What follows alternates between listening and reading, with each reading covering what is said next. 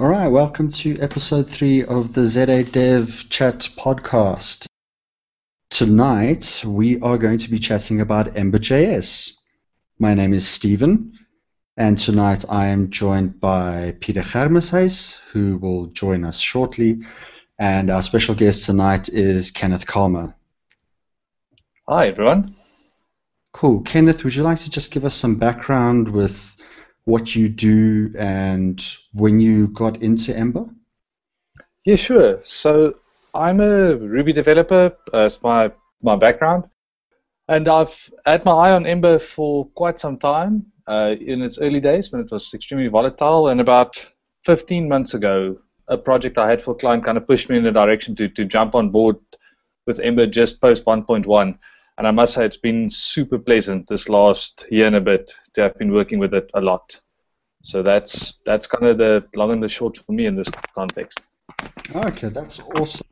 I was going to check out Ember when it started about a year and a half ago, and I decided to check out Angular, and then I was going to check Ember, and I just never got around to it. And recently, somebody sent me the link for the keynote from EmberConf, and just watching Yehuda Katz and Tom Dale present everything was an exceptionally impressive thing to me.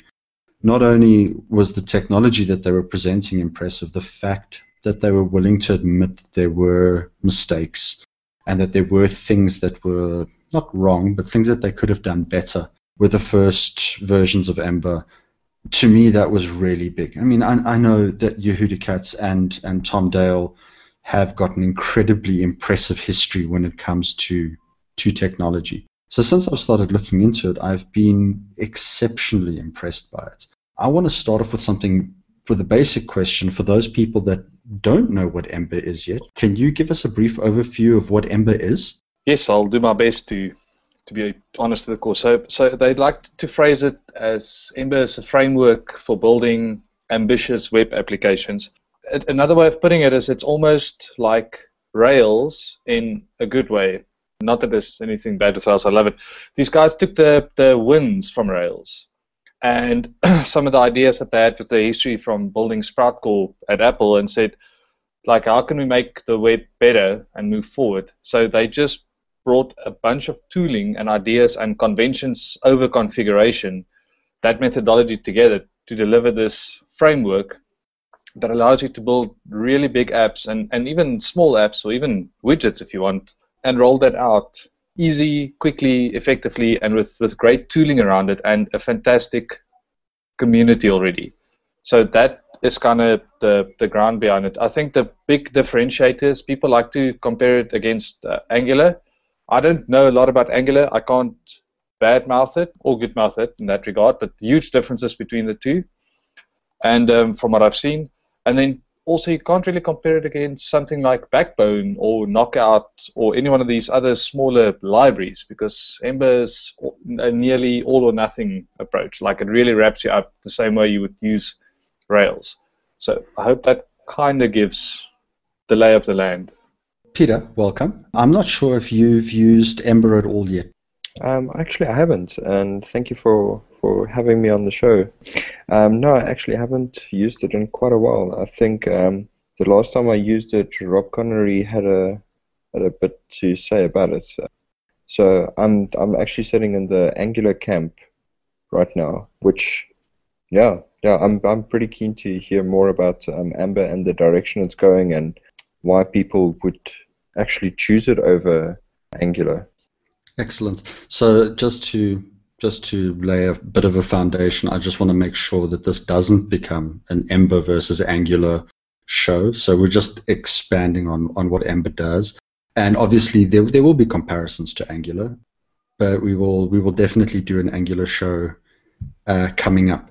So now, Kenneth, the next question I have is that I hear a lot about Ember.js, but recently I've started hearing more and more about Ember CLI. So what is Ember CLI and how does that tie into Ember.js?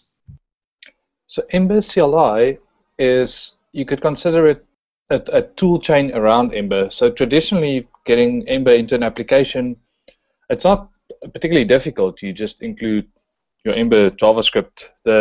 So ideally, would use their development build for your development work or their production build. Their production builds is not just simply minified. They actually strip out a lot more code, all kinds of assertions and warnings that helps you during the development process. But so you've got just your JavaScript in. You kind of need, for the conventions to work, you need a way to bring it all together. So it's strong naming conventions. If you want a controller or a model, models would be named just as is. Objects, controllers would be suffixed with controller, roots, all the different components would be set up that way. But it can become very messy if you are just concatenating a bunch of JavaScript files and you have to like do the naming yourself.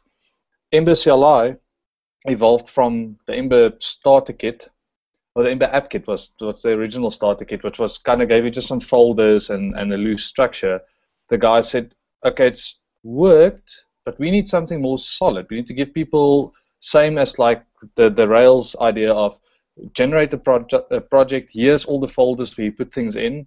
They then looked towards the future of JavaScript, and they started saying at the same time we can use bobbles so people can write ES6 syntax. We can use a custom resolver so that you don't need to worry about naming your classes anymore, your objects. Just put the right file with the right naming convention in the right directory, and we'll make sure Ember can find it, and we'll wire up the whole world for you in this way. And then from that, it just exploded, allowing people to do a lot more through add-ons. So they opened this plugin architecture, so you can write an Ember add-on that either just ships you some libraries or some custom controls, validations, a ton of different things, or just stuff to help you during your development process. So it opened up that side, which was fantastic. And then what they did is they helped improve the Ember testing story significantly by actually giving you a pre-configured setup with Testim and Ember QUnit. And the same thing again, directory structures, and when you use the code generators, you get tests as well. So it made it so easy to get going that suddenly all this like environment and tool chain problems has just been stripped away, and it's rock solid. And you can build on that going forward. And it's been so popular that it's now becoming the blessed way to set up an Ember application. The Ember homepage after EmberConf changed from recommending using Ember AppKit to using Ember CLI as a way to get going. Okay, so now things are starting to fall in place. So now I know Yehuda had a lot to do with Rails, and if I'm not mistaken, he wrote a book or two on Rails and Ruby. And earlier when you said that Ember had used some of the good parts of Rails, it sounds like it's very similar with the convention over configuration. Definitely. That is really great. So with Ember CLI as a whole, which build tools would you be using? Are they built into Ember CLI, or would you still hook into something like Gulp or into Grunt? No, so it's Ember CLI is written in Node, and it uses Broccoli as the build chain in the background. Oh, so it's a pre-configured Broccoli setup that you can tap into. It's not that often that you would actually need to, except for importing packages that you install via Bower. If you're not using an Ember add-on, you would actually need to fiddle with the Broccoli bits, but it's clearly defined. Otherwise, you don't end up touching the Broc files at all. And Broccoli is fantastic. It is so much faster than Gulp and Grunt. Sorry, not Gulp, Grunt specifically. I've got an older Ember project that we were chatting about in the pre-show. That's on a Grunt-based setup. When I started that, there was no Ember CLI, and for me, the Ember AppKit at the time just wasn't appealing enough, and that's slow and painful to work with. The Ember CLI setup is just so fast. It's a dream. So it's quite interesting how things move, how quickly things move along, because around about this time last year, Peter and I were preparing for a JSNSA talk, talking about different build tools, and at the time we were specifically looking at Gulp, and we discussed Grunt, and we discussed a number of things. And part of, I specifically remember including a slide that had to do with Broccoli, and I was joking and laughing and saying, we've just started moving to Gulp, and now this Broccoli has arrived. We don't know much about it, but whatever, we'll see how far it goes. And now CLI is based heavily off of Broccoli. You have to love the open source community and how quickly things move. Especially the Node world. So, Peter, from your side, even though I maintain we're not going down an Ember versus Angular tangent, I remember chatting to Kevin McKelvin a while ago, and his big issue with Angular was writing tests for Angular. There was a lot of injection that had to be done. There was a lot of setup. There was a lot of, he was referring to it as pain. Was that something that you experienced when you were testing with Angular? You guys write tests? Oh my word, that's amazing. Oh, no. No, I'm joking. No, I'm joking. Actually, Angular's got a great testing story. So I actually haven't really experienced any issues writing any tests for Angular specifically. What I actually wanted to ask was, which is something that would be pretty cool to know, as to how do you actually start out with Ember? So with Angular, you pretty much have your your standard markup for an HTML page, and then you would add like an attribute called ng-app, and that would wire up to an Angular module, and then you would have your controllers and your templates associated with that. So I'm pretty curious, for those who haven't worked with Ember yet, how would you actually get to start out using Ember? What's the minimum amount that you actually need? So the minimum you need, I would recommend the Ember CLI approach, just because it wires everything up for you.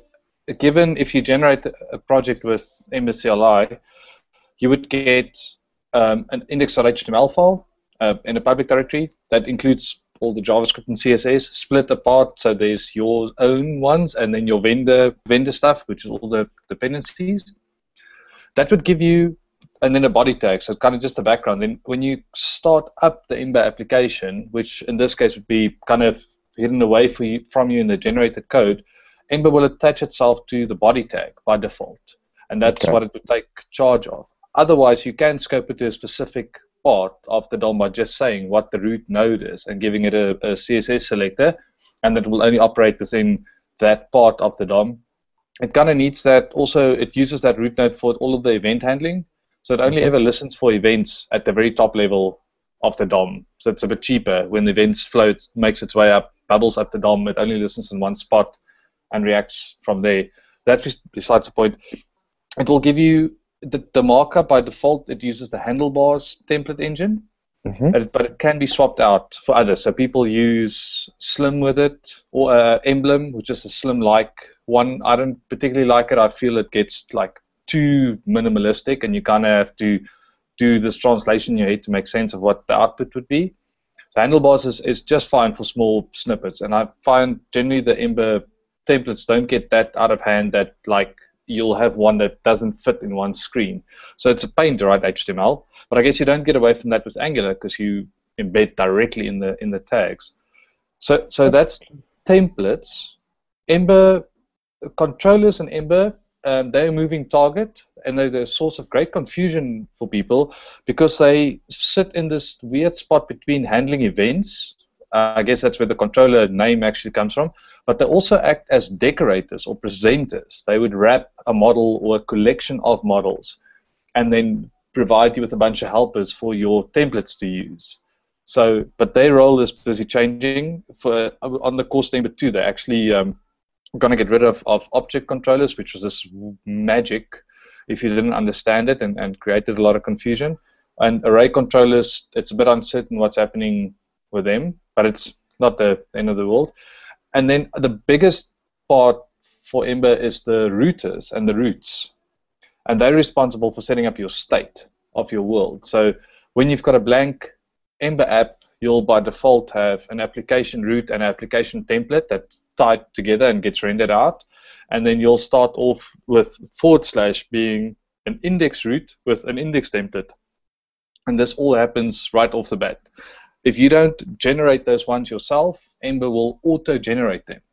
And they'll just be these vanilla, like according to the API docs. And boom, you've got an app ready to start going that you can start plugging data in and wiring up the router to more routes to handle changes in the URL and respond to it. That's kind of, I hope I covered the ground for you. Oh, that's fantastic. So I actually have another question.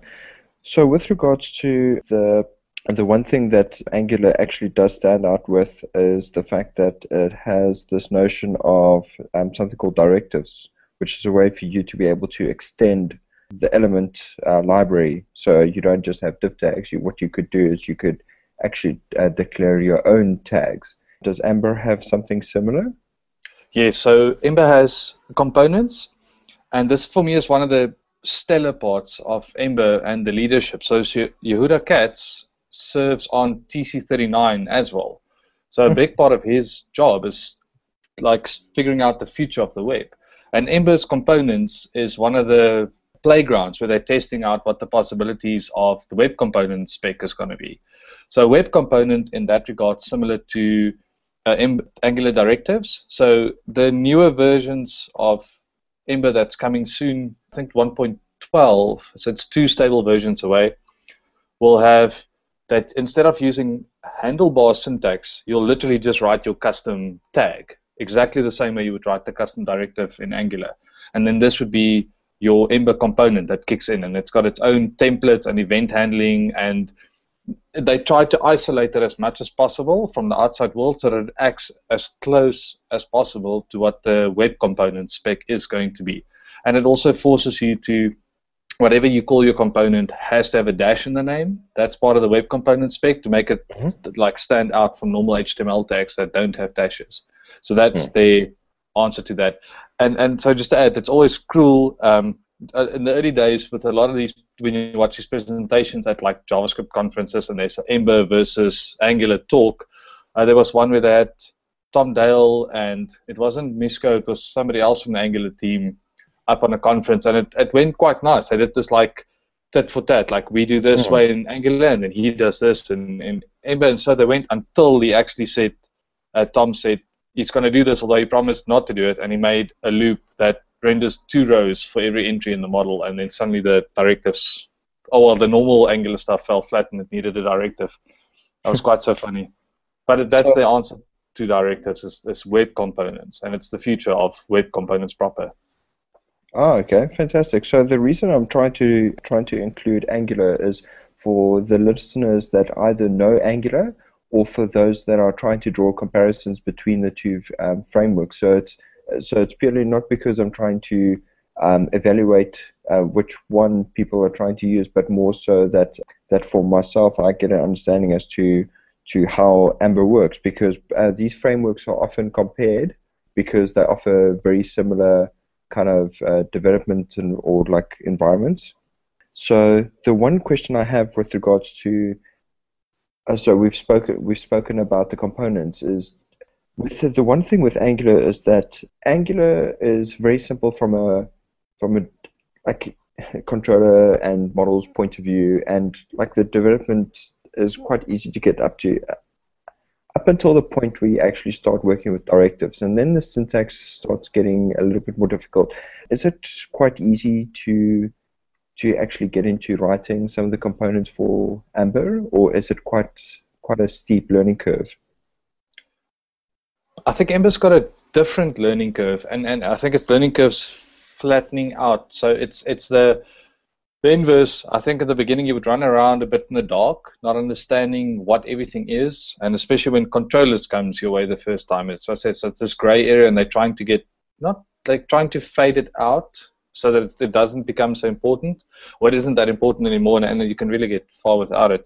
But once you understand the naming, and I think that's where the Ember CLI part shines, as suddenly the naming is demystified tremendously. It's really, really easy, and everything in Ember looks like everything else in Ember. It's very simple JavaScript objects. So you use Ember's Ember objects. That's their way of defining an object and all its behaviors. And then from there, everything looks the same. If you use what Ember calls computed properties on objects, it's the same whether you're in a controller or you're in your model or you're in your component or you're in an Ember view or you're writing a helper method. They all just become normal JavaScript, and that the stuff just like overlaps so nicely. The thing is just understanding what the different bits are and what part they play. That's the tricky part. So it doesn't have this.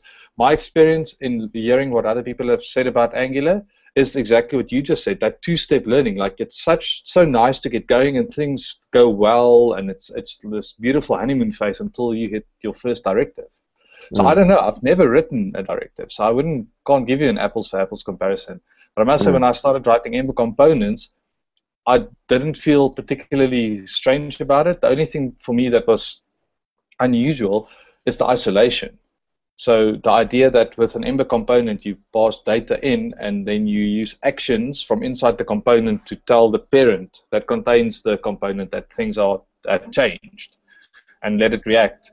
So, which is also great because it's going to become a standard in Ember. It's like they're dropping two-way data binding by default for one-way data binding. And so it's very the React.js model is data down, events up. So they're embracing that kind of workflow. I was about to ask about the dual binding or the data binding story and how Amber are dealing with that. But yeah, thank you very much for answering that question. Well, let me so as things stand at the moment, the data binding is two-way, and it is phenomenal. They really did amazing work of the different data binding stuff I've used and trying to roll my own failures with Backbone before Ember. This one is really solid. The flip side is it's so good you've got unintended side effects because while somebody is busy editing their profile in a form, the upper navigation bar is updating as they type. And then at the same time, because it works so well, people start abusing the data binding almost as an event bus or a messaging bus. And that's what they're trying to unwind. And then obviously the performance hit is actually quite hard, trying to keep all these things in sync. So and they took a big page from React, not just from a rendering performance point of view, but also from the data binding. They were like, these guys have figured something out that's simple and it works and it's hugely performant, and we're just going to follow suit. And then they went and looked like around the community and the kind of apps that people are building and the apps that the core team builds for their clients, and they were like, but two-way data binding is fantastic. We just don't need it as often as we thought. So how can we change this to be actually better for everybody? So they're swapping it out for one-way binding by default, which is going to be fantastic, I believe, and then the events up. And that's part of a bigger push for everything to end up becoming components. That's actually something I didn't mention when we chatted about components. They want to, because it's kind of the future of where the web's going, they want to make that the number one feature of Ember in time. Oh, fantastic. So Steven's been keeping quiet. I don't know what he's probably fell asleep or something. No, dude, I'm loving the conversation. I really am. I'm sitting here. I almost forgot to unmute my mic now. So, no, it's been incredible to listen to it all. So my next question is going to be around testing in Ember. Along with Ember CLI, are there set test tools that they recommend, or is it pretty much bring in QUnit, bring in Jasmine, bring in Mocha, bring in whatever the hell you please, and just test it? And are there any distinct pains with testing components in particular, or is that all pretty straightforward? So the testing story has been quite interesting over time. There used to be Yehuda just used to say, guys, it's code, test it. But there was no real examples really to get you going, so we had to wire up all kinds of nonsense to get ourselves going. And some of it was very painful. But people did want to test, and that was the great push. They really wanted their apps to be fully test-driven at all kinds of different levels. That might have been an obsessive thing coming for people coming in from Rails. So there was bugs, a lot of small bugs over time with Ember's ability to reset the world so you can get a clean state for setting up and tearing down between tests that they sorted out. But people just kept complaining or nagging Yehuda and the core team and going, guys, okay, great, we understand it, but how? We're actually not good enough. We come from other frameworks where the testing harness is set up for us, given, and we just plug in. We are not good at setting up the harness, but we're really good at using it.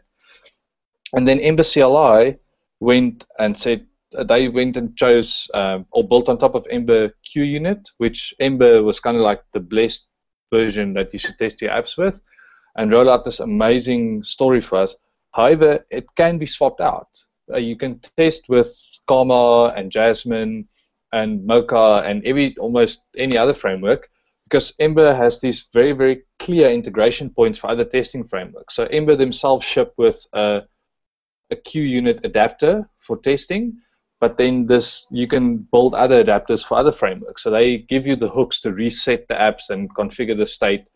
And from there, it's pretty much just, and I guess that's what you'd always say to everyone, it's like, just instantiate your stuff and use the injectors to get your dependencies in. It's not like Angular, the injections don't happen by like the constructor, they come in slightly different, but it's the same thing, dependency injection, mostly hidden away, just get it right and use your code. There's no real magic. Like, the magic comes from Ember's ability to just guess the names of things and find them or generate ones and just string it together.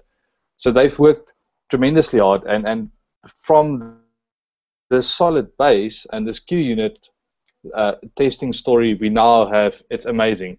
You just run a testing server in the command line, and it will drive through a browser on your machine, so PhantomJS and Chrome, and it just live reloads and runs all the tests as you're busy like hammering out stuff. And they've got the world set up neatly for you with a bunch of helpers.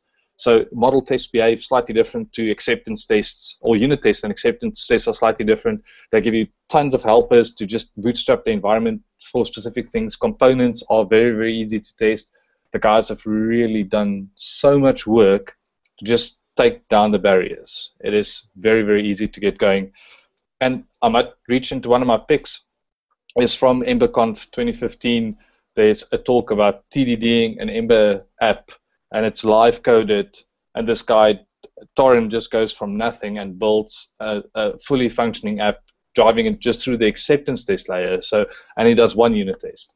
But it is really such a refreshing talk to just see how he does it. And I actually used some of the stuff he did just today in helping somebody fleshing out a demo in a channel we've got in Slack, and it was just fantastic. I just moved my scrubber around in QuickTime. I'm like, oh, there's the piece I was looking for. It's fantastic. So the testing story is really, really good, and it's really fast. It's such a pleasure to test these JavaScript apps compared to a full stack Rails app. Yeah, no, look, I'm looking forward to watching that video, because anybody who can live code in a talk already has my respect. So to do that at, on a stage like EmberConf with, who knows how many people they're watching, it should be pretty interesting to see. So we've heard a lot about the things that you really like with Ember. So I'm curious to know, what is the one thing in Ember? I mean, it doesn't have to be right now. It can be over the last few months or whatever. What is the biggest challenge or pain point that you've had with Ember over the last while? And what are the creators doing to address this? Have they started addressing it yet? So I think, like a lot of people, Ember data is the promised land, and at the same time also the most painful part of using Ember. And I think, but that's from two folds. That is explaining to new developers who are curious about Ember. They read about it somewhere, or they watched a talk and they get so excited, and then they go, but wait a minute, Ember data is not like it's still in beta, and people are complaining about it. So it's like getting people to understand, other developers to understand, you don't need Ember data. It's just an abstraction for getting data from an API. You can use normal jQuery, JSON, or anything else for that matter, or just static fixtures. So that's kind of the one. And then when using it, and using it in strange and wonderful ways, you get the most ridiculous edge cases, and suddenly you get code that can become very verbose, where everything else is nice and compact and isolated in files that are seldomly more like 30 or 40 lines, or if it's more, it's you're bootstrapping some other components. That can get quite weird, and you just need to sit and sift through the Ember discourse forum and the GitHub issues to figure out what other people did, and to understand what the core team is doing to address it, because they are very, very much working on getting Ember data pinned down and solid.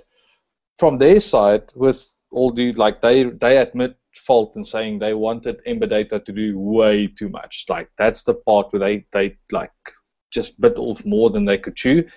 And the only way that they started getting Ember Data stable enough was to actually get rid of stuff. They were like, listen here, we can't support this. This is just nuts. It doesn't work. And then at the same time, they also changed things from seeing the successes of normal Ember. They were like, okay, wait a minute. Promises for all the async stuff is working so well. Let's start switching all the Ember Data stuff to be promise-based as well. Because in the 3 years it took us to build Ember Data, the web has changed. And we need to react. So they're doing great stuff, but it's this awkward spot where 90% of the time, Ember Data is this absolutely amazing library to work with. It works phenomenally well. And then suddenly you start hitting edge cases where you start to just build these just simple functions, but it feels unnatural. You were used to the framework doing so much for you, and you're spoiled. And suddenly you need to dip in and get your hands dirty yourself. And you're like, oh, what's going on? And your code gets verbose. But it still works. And then you just kind of need to keep your finger on the pulse with every Ember Data release, like whether things have changed or not. So to give one example, Ember Data's models can have relationships. So it has many and belongs to relationships. And it would then know how to walk a remote API to fetch more data and populate the Ember store on the client side. So in Ember, getting those relationships used to return the results of loading a relationship could either be the actual object that got loaded if Ember has it in its store, or if it doesn't, it would have returned you a promise while it goes and fetches the data. And that is the most strangest thing to code against, because you've got a guard against every time you call a relationship. Is this relationship or is this the promise? What should I do? And at the time, when they wrote the code initially, they thought the nature of how people would use it would be more synchronous. Almost like when you load an Ember app, you would seed the Ember store with a lot of data, so then you would want it to be this synchronous style API and only fall back to a promise, where they've since learned and said, no. They have this notion of async promises, async relationships, which turns out the only difference is it will always give you a promise. And if it's got the data on the store, it just resolves the promise on the spot, and your app's just a little bit faster. And if it doesn't, it will go and fetch it. So now you get this weird thing where every time you need to use relationships, you've got to go, remember, it's async true. You've got to explicitly tell Ember that. And when Ember Data stable drops, we're just going to go through all our models and delete the setting out of our code. It's not the end of the world. It's unusual. And then I have to say, the other thing just for me has been promises. They are a blessing and a curse at the same time. But it's just, I don't think I spend enough time actually getting to like the absolute bottom of it and understanding how they work. But they're the absolute core of Ember. It's how the data layer works. It's how the transition between different routes in your application works. You can build a ton of stateful stuff around promises. You can have proxies around promises, so the outside world doesn't even know it's using a promise. It's just abstracted away. They've really done such a good job. It's all powered by a library called RSVP. And speaking earlier of the TC39 stuff, this again is like, it is so close to what the ECMAScript 6 promise spec looks like, with just some syntactic sugar around it. But the behaviors are exactly the same. So if you take the time to learn and understand RSVP, we'll all be ready for when ES6 promises just drop and become a standard. Like I said, that's just some homework I need to do and really get behind it. Those for me are the two things. Other than that, it is actually just amazingly simple to work with. It's a lot of moving parts, which is not a bad thing. It's like clearly defined what they all do, and they work together in great harmony. That is incredible. Peter, anything from your side regarding the challenges? Any questions? Yeah, so one of the other questions I have with regards to Ember is the structure of your application. Now, you did mention the CLI, the Ember CLI. Is there any prescribed or any great tips that you can give somebody with regards to structuring the application? Because I know Angular, in the beginning, everybody was like kind of finding their feet with Angular and how to structure the application with regards to where you put your controllers, where do you put your templates. So do you have any tips from that point of view? That's exactly what Ember CLI was designed to solve. Okay. So they give you that entire layout. They even go so far as removing, like you naming your objects, and you just export stuff in ES6 modules, and they will then hook up a custom resolver for Ember so that it can find the stuff in these ES6 modules, as opposed to you making a typo. The file name is one thing, but the constant you defined inside it, or the class name, is something else. It handles all of that stuff away from you. It's an absolute dream. I think it's a pain for people that love CoffeeScript, because you end up using the CoffeeScript backtick notation a lot for your import statements and your export statements at the end of the file. So that, I guess, if you're like, I used to be a CoffeeScript fan, but I just found that CoffeeScript made me such a better JavaScript developer that I just don't need CoffeeScript anymore. I can still love it, but I simply just don't wire it up to anything anymore. I just write JavaScript. I'm quite comfortable with it now. I always get sad when I see backtick as a language feature or a language option, because backtick is my shortcut to bring up my terminal. So the moment that I go, oh, this is that, I'm like, oh, now I need to remap. Why would I want to remap that key? It's so convenient. That's interesting. I just command tab and remember where it is in the index of open Windows. So, I mean, I use it across my Windows machine at work, and I've now done the same on my MacBook. Now it doesn't matter where I am. I don't have to Alt Tab 12 times to get to the right window or whatever. I just hit backtick and my terminal is there. It saves me a fraction of a second. But I liked Scott Hanselman's post from a few years ago that you've only got so many keystrokes in your life before you die. I'd like to try and save as many as I can. That does make sense, as long as that doesn't hinder you. So no, actually, no, that doesn't. As I'm peering at our agenda topics, there was this actually a very important point, and Stephen, you alluded to it earlier when you said at the keynote how the creators actually, for lack of a better word, admit defeat and then say, but cool, let's get back on our horses and charge off and make things better. So this Glimmer rendering engine is the current example of this. But there's been, throughout Ember's time, I wish there was a timeline I could point people to go and look. And if you actually follow it and keep your finger on the pulse, they have consistently, since 1.0, done those kind of changes. And they looked at things and they were like, this was a great idea where we started, but it doesn't fit with where things are going now, what people actually want, or we have just since learned more. Actually, what sounded like a good idea on paper, the moment we actually tried to drive it out, it didn't work. They're constantly taking that feedback and pulling it into their release cycle. And I think it's just absolutely fantastic. So people will tell you when you search for Ember help and stuff, filter things out from before September 2014, 2013, that's when Ember 1 came out, or more or less that time, because there was just absolute chaos. Things were changing weekly. Then they put a 1.0 on it, and they started stabilizing the APIs. There were very few big changes since 1.0, and the ones that were there were tremendously useful. Stuff like the async route transitions came in after 1.0, and there was one or two other things. But since then, with every release, they always start deprecating things and improving things, or communicating that the intent of said thing that you're using is going to change, or it's going to get better, and they just hold your hand at the same time while they're busy changing direction. So it's not like they leave you with this radical rewrite that you're faced with, or this massive thing at the framework change. They just went and they adopted this Chrome-style release cycle. Every 6 weeks, a new version drops. And in the weeks leading up to that, they've got 3 or 4 beta releases of the new version, so people can test against it. They've got a canary build, which is always the latest passing build on master, so you can choose where you want to be, canary, beta, or stable.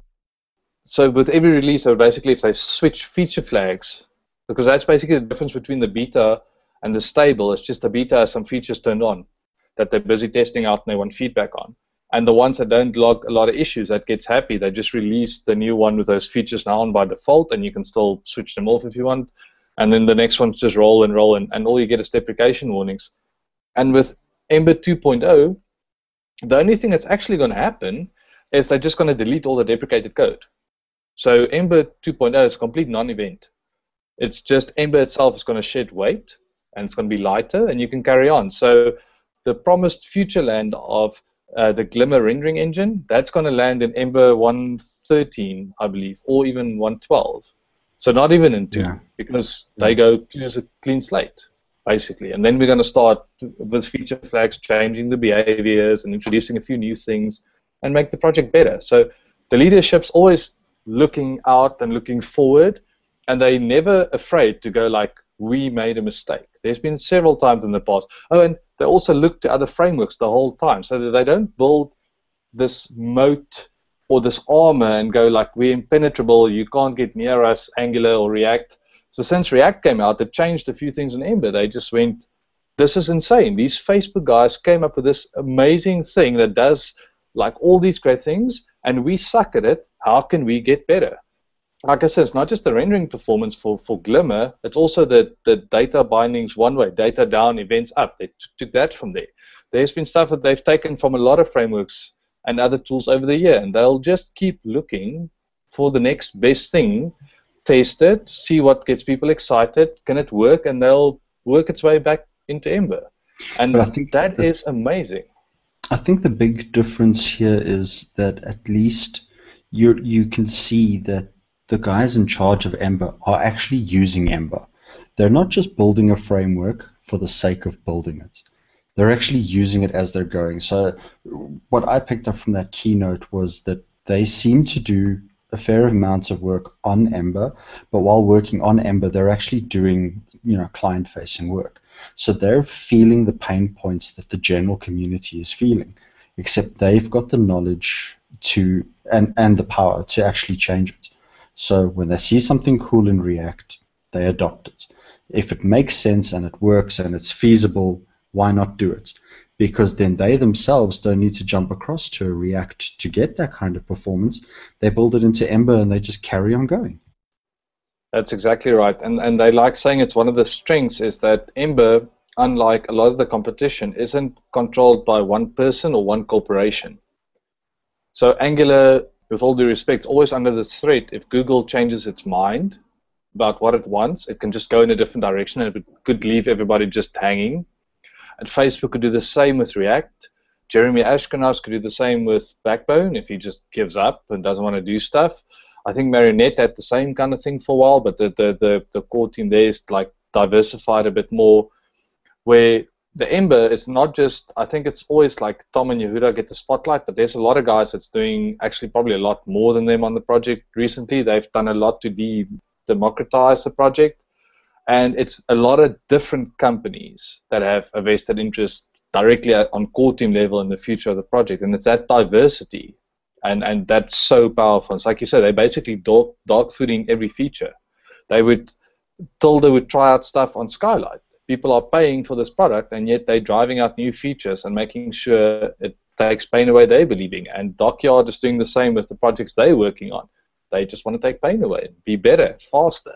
So their contributors are pushing up, and so it goes for the most of the core team. And that's really a unique position, and it leverages this, or it creates this rich environment that these guys can draw from and just fuel the future. It's really nice from that point of view. Awesome. Then finally, what is the one feature or the one thing in Ember that you love the most? If there was one thing you could cherry pick out of Ember and say, this is the most awesome thing, this is the reason you should really have a look at it, what would that one be? Oof, that you really put me on the spot now.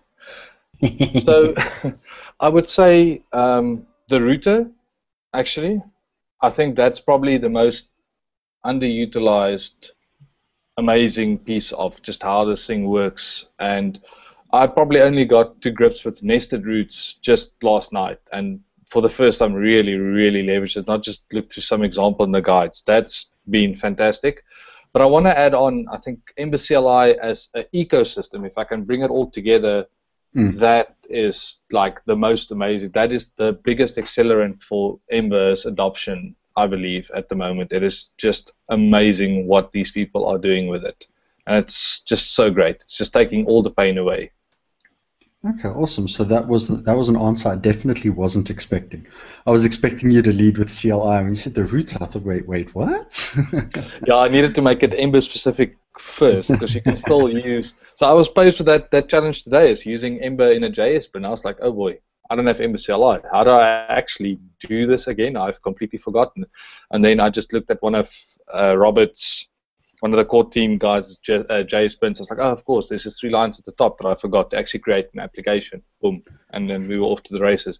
But the router it's insane. Like, once you start understanding what you can do with it, it's really nuts. And it's such a great way to represent state from a URL or build up state from a URL. It's fantastic. That's something I definitely look forward to investigating. Peter, are there any last questions from your side? No, not at all. I mean, Kenneth has done an amazing job at giving us a great overview of Ember, as well as some very cool tidbits. So, yeah, thank you very much, Kenneth. I really, really do appreciate it. Awesome. Kenneth, is there anything from your side that we haven't covered that you think we should just touch on quickly? I think 2 things. Just the Ember guides on the website is actually phenomenal. There is an older Ember video, I think it might have been from EmberConf last year, where, I forgot to present his name, it's a guy from Zendesk, talks about how he helped a group of almost like previously disadvantaged kind of girls in just outside of San Francisco. They taught these girls how to program Ember, and these girls built apps using just the guides. It was the only documentation they had. And it's better now, but there used to be a time that people said the documentation on Ember is horrible, and it is not true. It is some of the best documentation out there. And then to follow on from that, if the documentation doesn't suit you from the API docs, you can always just click a link that takes you straight to that source code on GitHub. And the Ember source code is amazingly easy to read and navigate through, and you can learn so much by just peeking inside the code. So make sure you're looking at documentation from 2014 and later when you Google, so you just don't find the early 1.0 releases and the pre-1.0 releases, and the Ember guides are phenomenal. And the guys are now going to start versioning the guides so that if you're on an older version, you can get older guides that fits that one, and the newer ones won't leave you all confused. That's an important thing. People think the documentation is crappy, but it's fantastic. Really, really good. Okay, that's great. You said 2 things. So the Ember guides and browse the source code on GitHub from the API docs. Okay. Yes. Okay. So they kind of tie together, but they're separate. And I find we do that a lot when we pair up as well. You look at the docs, you're like, this doesn't make sense. It's just click on the view source link, and you're right there in GitHub. It links to the line, so you don't even need to search for it in the file. Yeah, that is incredibly useful. So I saw that with the with Sencha's EXTJS documentation when I was working at a previous job. They also had similar things in their API docs. You could click on a function, and it would take you straight to that function in the source code. It wasn't on GitHub, but the idea was the same. Still, Rails has the same in the API docs. You click show source if the documentation isn't clear enough. It's a fantastic tool. I think a lot of open source people should just adopt it. It really makes it so much better. Yeah. Cool. So I think we're going to jump straight into the picks and then round off. Kenneth, would you like to start with the picks? Sure. I don't have too many. I thought I'll keep it very topic specific as opposed to wandering all over the place. The first one is, and Steve, excuse me, it's a competing podcast, the Emberland podcast, Ember.land, strangest TLD. It's the guys from Dockyard. It's weekly and it's very short. I think the longest one so far is 15 minutes. But they just kind of quickly run through Ember as things stand now. And for a very fast-moving world, it's just great. And it's also a lot forward-looking. So you kind of you pick up things that you need to know that's coming. It's fantastic. I would implore everybody to go watch if you're curious about Ember, watch the keynote from EmberConf 2015 with Tom and Yehuda. It's not a lot of code, but it gives you an idea of the leadership. And I think that's great when you know you're betting on this thing, because this technology has to pay your salary and has to keep your clients happy. There's got a lot riding on it. So to kind of know the leadership and not just the code, it's fantastic to see like how humble these guys are and how excited they are and how they want to get things done and how they can take a punch. That's, to me, is stellar. And then also from there, I'll give a link for the show notes, is the test-driven development video by Torrin. It is absolutely mind-blowing. I'm sure there's plenty of other fantastic talks in there. I've still got a lot of them to watch and work through. And then I think as a non-Ember, a non-tech pick, for people that like enjoying craft beers or beers in general, Charles Nutter from JRuby, when he was here for Ruby Fusa earlier this year, he showed me this amazing little app called Untapped. And it's basically like Foursquare for your beer. It will just, you check in that you had this funny, weird beer that you tend to forget the names, and especially when testing out craft beers, some of them are just absolutely disgusting. So when you kind of journal what you've had, this takes the pain away of making that same mistake. And then it can actually make suggestions. If you walk into a place and they suddenly have a whole new variety of hipster-powered beers and you have no idea what you would want, this app can actually say, like, based on your history of beers, you might enjoy this one the best.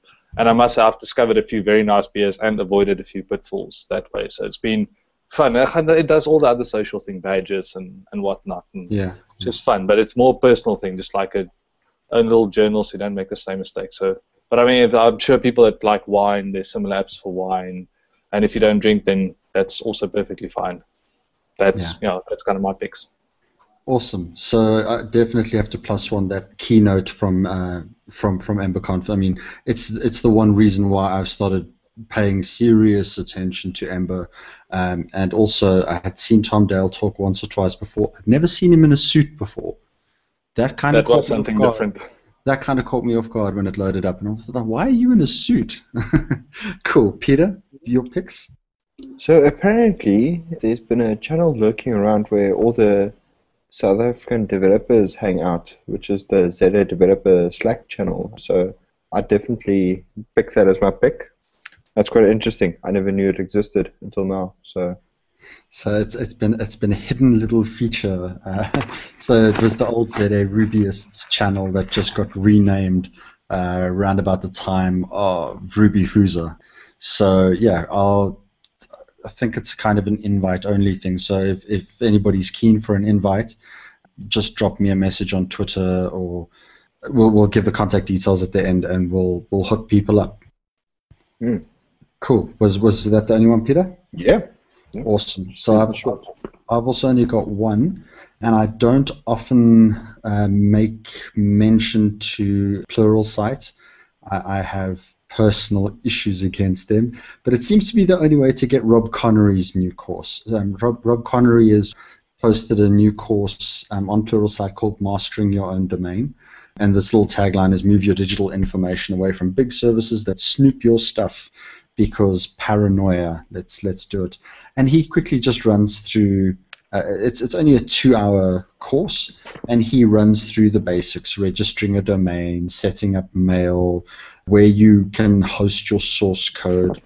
And surprisingly, he doesn't make reference to GitHub that I've seen so far. And then he just runs through setting up Ghost and Nginx. And yeah, I've been enjoying it. I haven't finished it yet. I'm about halfway through. So if you can organize a free trial of Pluralsight or something, definitely check it out. I don't know if there's a way to just buy an individual course off of Pluralsight, but if there is, I definitely recommend it. I have been known to be a bit of a Rob Connery fanboy, but I'm really enjoying it. Kenneth, you want to add one more? Yes, a book I bought 2 or 3 weeks ago. Rock and Roll with Ember. It's been fantastic. It's just a well-written book, great sample source code on GitHub that you get access to, and some upcoming screencasts depending on which package you bought. When the author sold it, I got it on a special. I was very happy. I'll give a link to that in the show notes as well. Okay, that's awesome. Cool. So do you guys just want to mention where people can find you online? Kenneth? Yes, I'm online. I'm Kenneth Kalmer, Kalmer, everywhere. I That's my Twitter, my GitHub, and I use the same avatar, so I'm trying to be easy identifiable. And I've got a blog, opensourcery.co.za, that I'm starting to pick up again now that it's a markdown. It's actually a pleasure to use. So, and then otherwise, I'm in and around Joburg. Awesome. Peter? I'm at Peter. I'm at P. Germshuis on Twitter, and yeah, you can find me on GitHub. Pretty easy to find since my surname is so unique. So yeah. Cool. And for anybody who wants to find me, I'm at StephenMacD_code on Twitter. And if anybody wants an invite to the ZA Developer Slack channel, just drop me a message on Twitter or drop me an email at stephenmacd@gmail.com. And it sounds a bit weird, but it's Stephen with a V, not with a PH. And yeah, that's it. Kenneth, thank you very, very much for joining us and for running us through Ember. I've absolutely loved this. It's been really informative. Yeah, cool. Peter, thank you very much for joining as well. Loved the questions. Woohoo! Thank you very much, Kenneth. Pleasure. Thanks a lot for having me. I really enjoyed it.